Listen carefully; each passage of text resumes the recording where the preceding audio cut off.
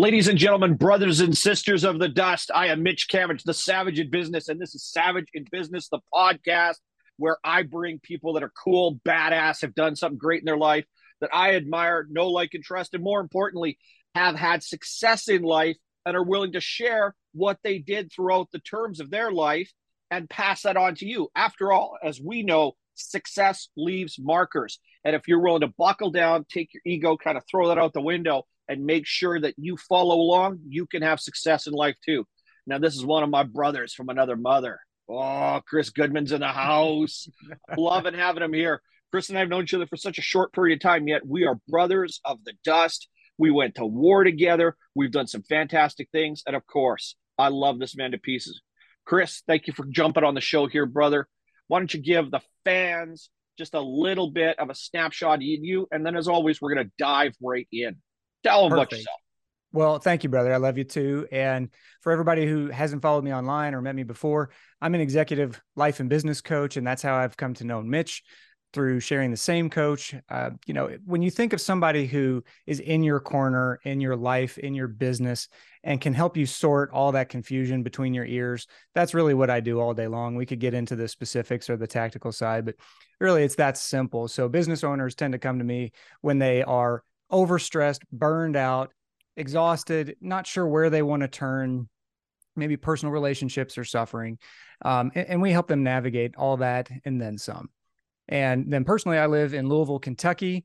So if you hear my Southern drag here and there, you'll know why.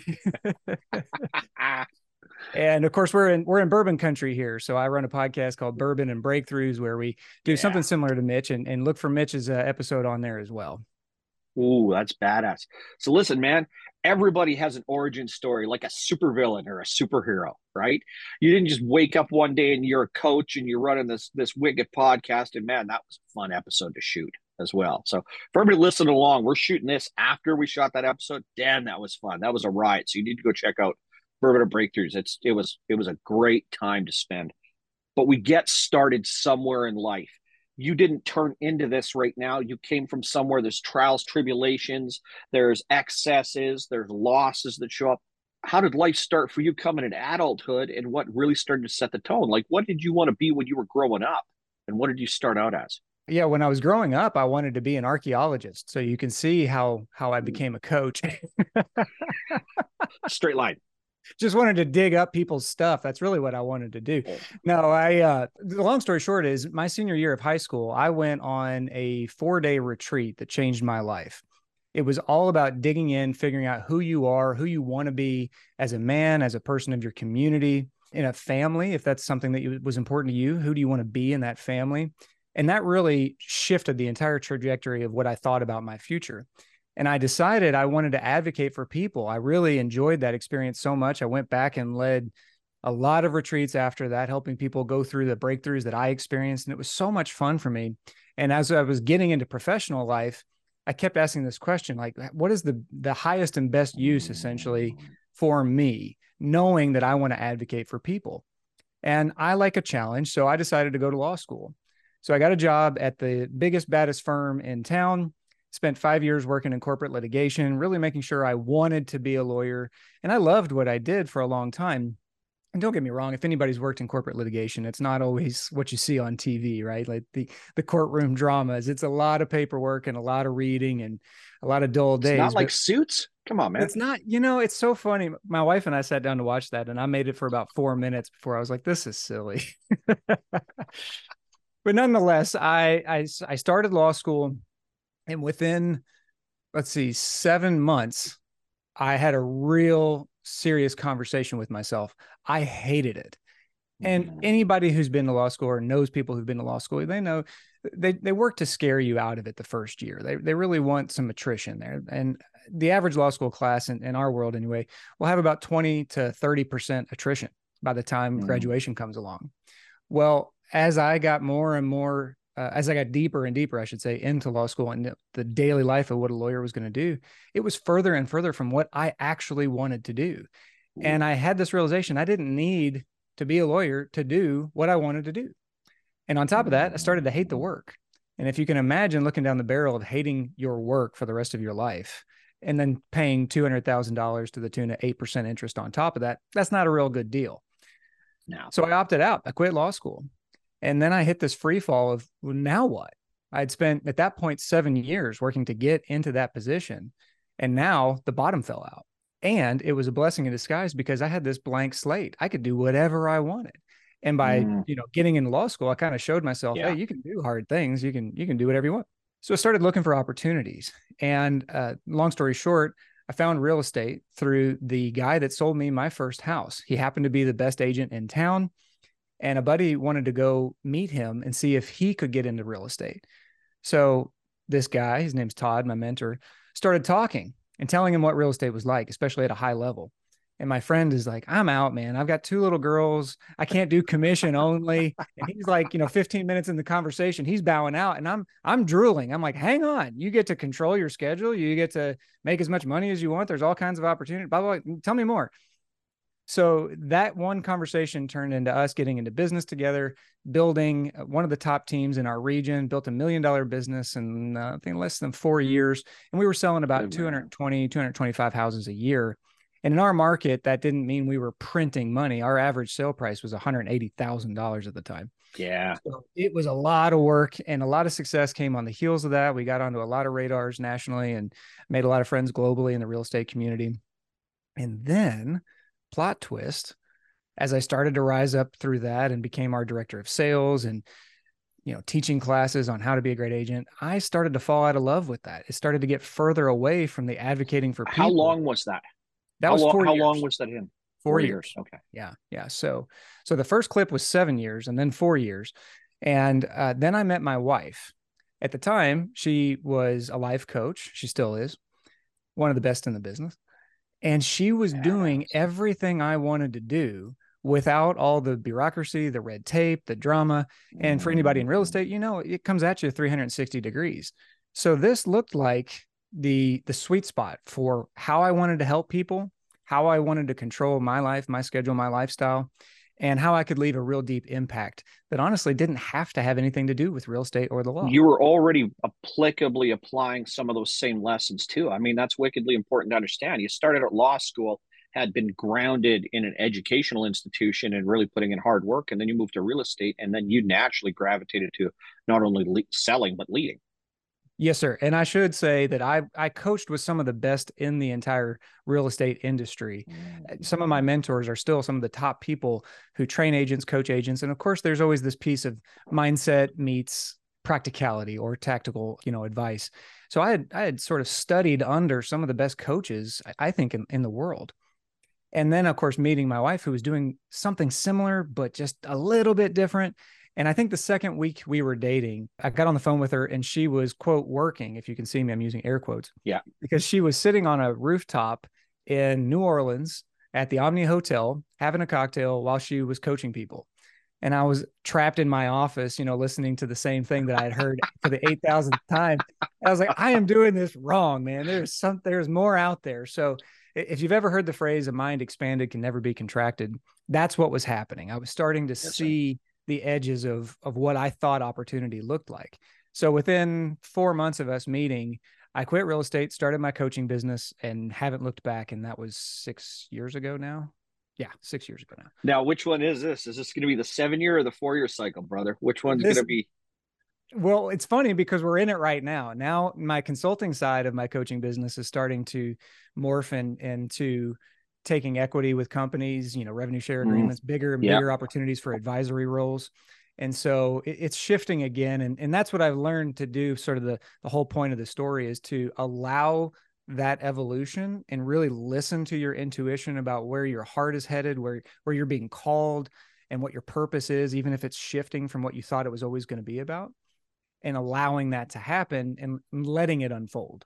Fantastic. Badass.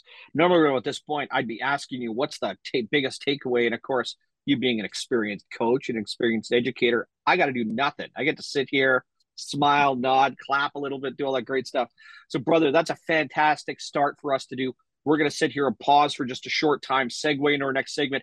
Hey, tribe, you know what to do, right? You're going to click the like, subscribe, follow along, share button, do all that other great stuff that you need to do. And of course, bouncing into the next section, where we're going to be looking at the life that is right now for my good brother, Chris Goodman. So just stick around, be right back for the next segment, and we'll rock it out. We are back. Part two, Chris Goodman, Mitch Camage, Savage in Business in the house. And as always, we come to this segment, we like to look at before was the life that was, now it's the life that is. Well, brother, you got some great stuff going on. And just as we were coming into that pause before we popped into the break there and coming out the other end, you just started to talk about how things are shifting for you right now. You snapshot the next 12 months. What are you excited about? And what are some of those impediments that you see coming up? And what's something that made you kind of go, and by the way, we could say bad words on this one. Holy shit, I did not expect that. What's that been like for you just the last little while? Let's containerize, let's say 24 months. Last 12 months, this 12 months, what's been going on? What's a holy shit moment? And what's a, oh man, this is what I'm looking forward to, what I think is going to happen.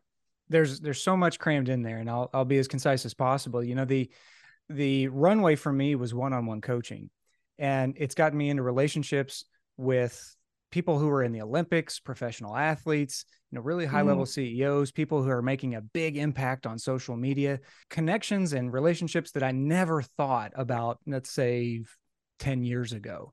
People, and for anybody who has this in their life, you know how much of a gift this is, that if you have a real issue, you can just call the expert in it, or you have a network that's deep enough that you can connect to people and change a life in a phone call. So that has been over the last 12 months, I'd say 24 plus months, really, that has started to blossom and create all kinds of opportunities, including this live event thing that I'm doing called Bourbon and Breakthroughs. And if you follow me on social media, you can see like the highlights and the reels about it. But essentially, you know, people come into Louisville, Kentucky, and we do a blend of live coaching and mentoring and masterminding and some tactical work in there. And then also we go out and we explore distilleries. That thing took off. I just did the math yesterday. As of right now, we're about 35 days out from the event. We have 175x return on our investment in that event. I never would have thought it would have done that well. So that's been a blast, and that's creating new opportunities, especially on the consulting side. So that's as far as where we're headed and what's coming up. It's a blend of those three things. The one-on-one coaching is still near and dear to my heart. I'm not going to let go of that. The Bourbon and Breakthroughs event, we got another one slated for early March. And then this consulting side is taking up more and more mind share. And then on the family side, we're not ready yet. We're looking down the barrel of number two. Our daughter is 19 months old. Yeah. And so now we're like, okay, are we wild enough to do a number two here? Like, are we ready to go? So that on the family side is definitely going to change things. Oh, brother, that's so cool, man. That is fantastic. Listen, when you look at this and you think about your quality of life, if you went back to you 10 years ago, you went back to teenage you and showed him where you're sitting at in life right now, you'd have to be happy as hell. What do you think that experience would be like talking to the younger you? Well, I love that you think I would be a teenager if we went back 10 years ago. That's I said 10 years ago and then back to teenager. I wasn't going to try and age you there, brother. No, man, when I gave you the synopsis of my story, I skipped a big piece of my personal life, which is I went through a really rough divorce right when I turned 30.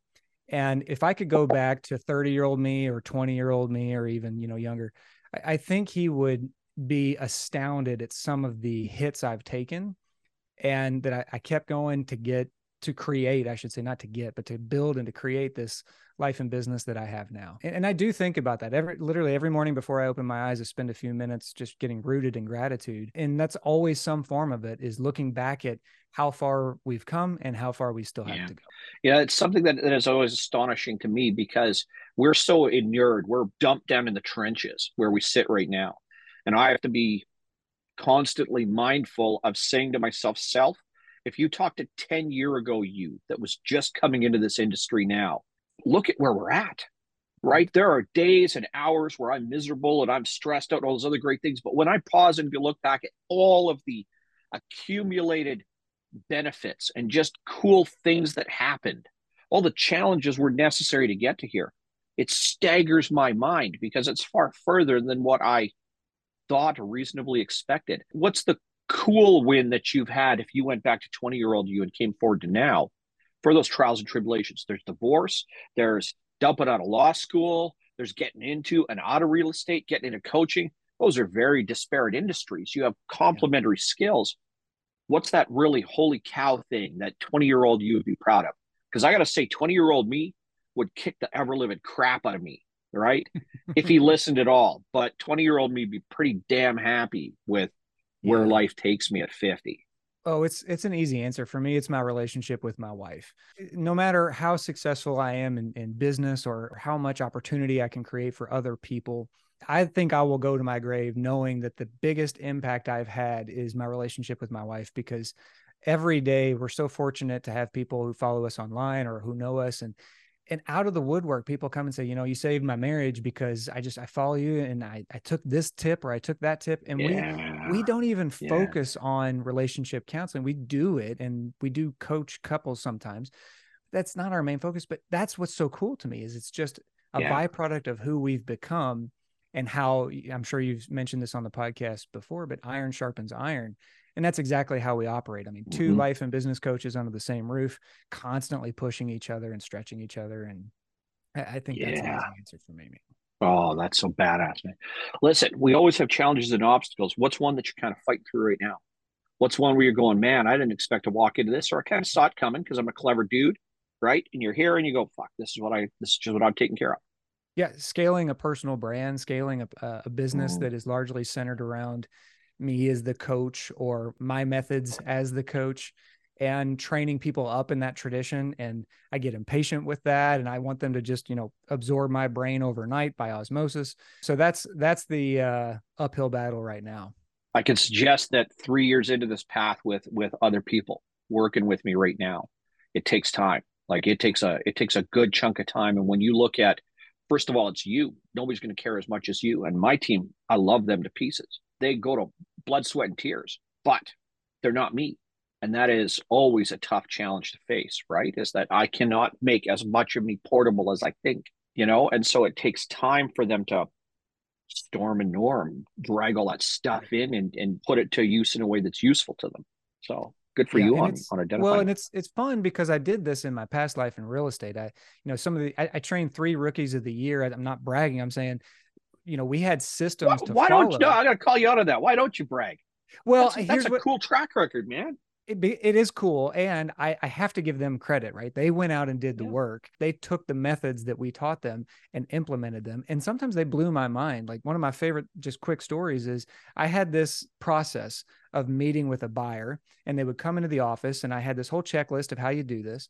And I taught this new agent this entire process. And at the end, you've created so much trust that by the time you slide the contract over for them to hire you, you never get any pushback. She was so damn good that in the first minute and a half of her first meeting with somebody, she said, actually, you guys seem like you trust me. You all ready to hire me? And she slid the agreement over on the table, and they signed the damn thing right on the spot.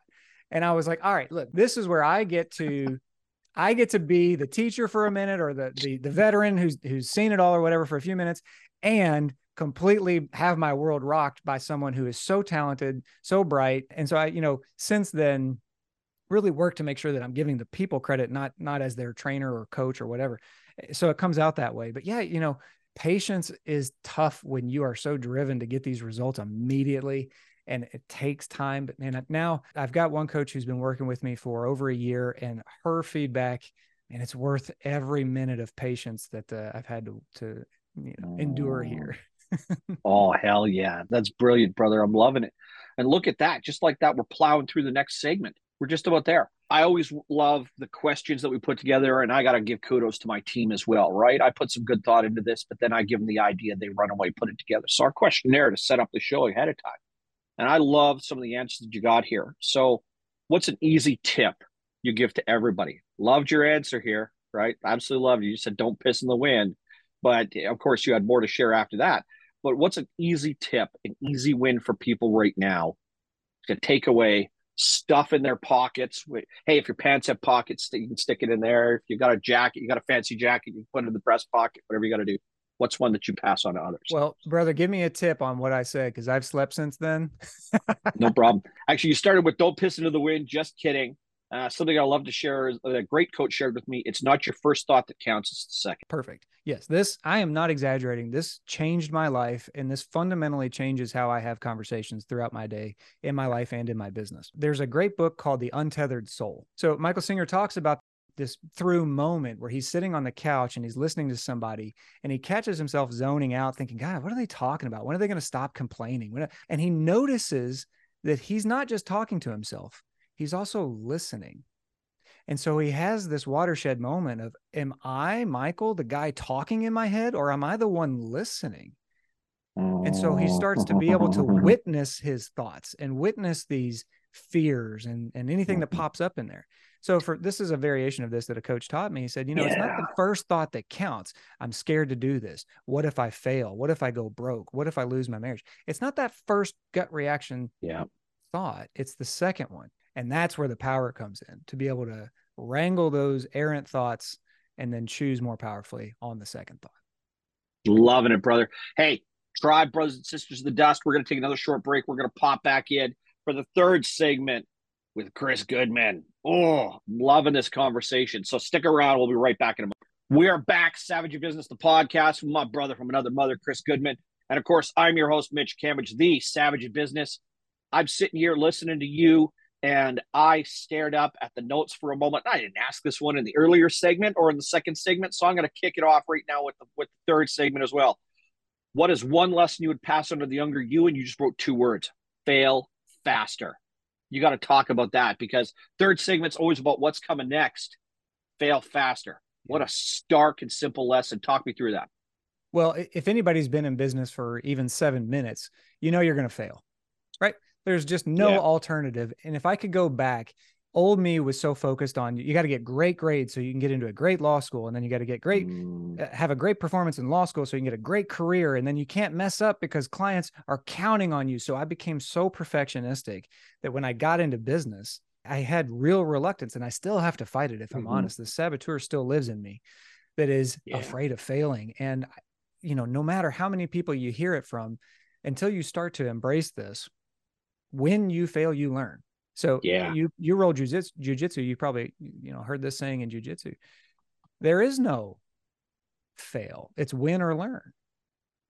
So in business, if you can learn to lean into these quote failures, they're just lessons. They're really just lessons. And you get stronger with every arrow you take. So if I could go back and convince myself like that is the ticket, that obstacle is the way there, I'd love to. I love that, because this segment's about looking forward as well, and failing faster is one of those narratives. Now, you used a really specific word, and I always love to drag these things out to give common language to everybody else. You brought up saboteur for a moment, and that's our language. That's our tribe, right? So Chris and I share the same tribe as well, of really worthy men, and we do a lot of work on ourselves and everything else in life because of it. Walk me through that, because the fail first, the saboteurs, the enemy comes for you like that as well. Give people some narrative on that and what it means as your future planning. It could take so many forms, but at its simplest, it is that voice in your head that is whispering, don't do that. What if this doesn't work? What if you fail? What if people laugh at you? That's shameful. That's wrong. You should feel guilty. And it takes different manifestations, of course, and it plays out differently in your life and in your business.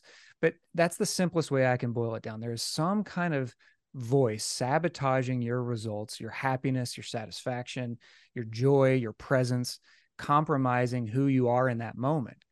And so when you get really good at listening, you get lots of reps at listening at your thoughts, you can catch that saboteur in the moment. We all have to fight this. I have to remind clients every single day, we do not graduate past our saboteurs. No. We might quiet them. Yeah, we might beat the hell out of them and subdue them for a while. They come back, and they usually come back in a whisper. And it's usually when you're doing something different, you're changing, you're growing, you're taking a leap of faith in your life or your business. And that's where you'll notice it. It'll show up. And so the counterpart is the sage, right? This is the first thought. The second thought, if your saboteur is the first thought, when you get really good at this, you can learn to bring in the sages. And this is something that we've worked at, right? To figure out who must I be? Which voice must I bring out right now to counteract and subdue this saboteur? That must is wickedly important. I'll share right now while we're sitting here. I woke up with it this morning. And in my head, it was really easy. It's like, man, I hope these people don't show up. I hope my No brother Chris kidding. doesn't show up. I'd like to just sit. Haven't I earned it? Don't I have the Mhm. right to just sit here? If he doesn't show up, it'll be quieter morning. I don't have to shoot this episode. I don't have to get it off to my marketing department. I don't get my editor to go through this shit. I can just take a little bit of time today. Haven't I done enough this week?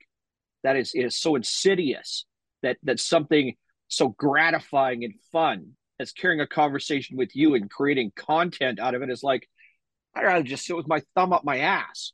Man, Right. if he doesn't show up, it's going to be the greatest day ever. I'm going to have Yeah. nothing to do. It's going to be And I'm wicked. just sitting here smiling and laughing because I'm like, look how many reps you have at beating this thing down, and it still shows up. If anybody can take something from this, it's that you don't get to just move past No, this or think, well, I battled that once before. It should be gone by now. It doesn't work that way. not at all. What's the enemy telling you not to do over the next 12 months, 24 months, 36 months? What's it trying to rob you of right now? Well, now it's morphed into time fear because Mm, time with my wife and my daughter, it's just more important than ever.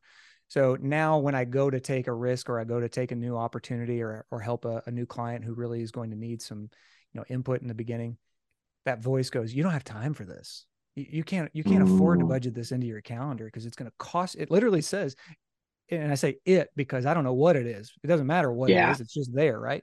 It shows up as it's going to cost you love from your daughter, time with your wife, and all the happiness that you're working to build this lifestyle, this funding from your business so that you can have the life you want. It's going to cost you that. yes, How sir. insidious, right? Oh, that thing comes. How are you killing that thing? Second thought, man. I listen to it, I acknowledge it, and then I go. Actually, a client taught me this. He's a Buddhist, and I love this. He said he learned early on to ask three questions. Is it true? Well, Mm-hmm. no, not necessarily. If I take on a new client, is it going to cost me time? Not necessarily. I can structure it in a way that it's a fair trade on time. So, is it true? Is the first question. Is it kind? Is the Mm-hmm. second question. Even if it's true, it's going to cost me some time. Is it kind to whip myself with, hey, oh, you set out, you have a purpose in life to help people through coaching, and now you're taking on a client to fill that purpose? Okay, so is it kind to say it's going to cost you time? No. And then the last piece is, so is it true? Is it kind? And the last one, is it helpful? Yeah. Right? Is it even helpful to go there? No, it's really not. So that helps me back my way out of it and subdue that voice frequently. Loving it. Hey, man, always come to these parts. And I love as I'm talking to people, I'm sitting there, I'm flipping up through notes and I'm, dragging some stuff out, making sure I got a good understanding and then letting the conversation turn into what it's supposed to, because there's a ton of great meat to come here. But we always have those things that we are really good at framing up with other people. What's something you wish other people would ask you more of? What's something you wish a client would ask you more? What's a question that you would love to be asked? Maybe it's one of the great ones that you ask other people all the time. One of my favorite questions to receive is what's on your heart? I had a coach ask me this at the end of a really tough coaching session, and I was just quiet, and he could hear the gears spinning in my Mm-hmm. mind. And he Mm-hmm. said, hey, take all of this, pause it for a second. What's really on your heart? And I think that really helps us cut through so much of the noise and get to the humanity of what's really happening for you in this moment. I'm loving that one. What is an example in your mind, business life, everything else, that you've been the absolute boldest you've ever been? Sorry, What's what's something the you just boldest you've ever been? You just pull the shirt open and the S is on your chest. What's the boldest you've ever walked into life at? I think I'm in it right now. I'm asking for equity in a new company that I think has the potential to be groundbreaking in its industry. Mm-hmm. We hear this all the time about being disruptive. I truly think this is one because of the people who are powering the efforts behind it.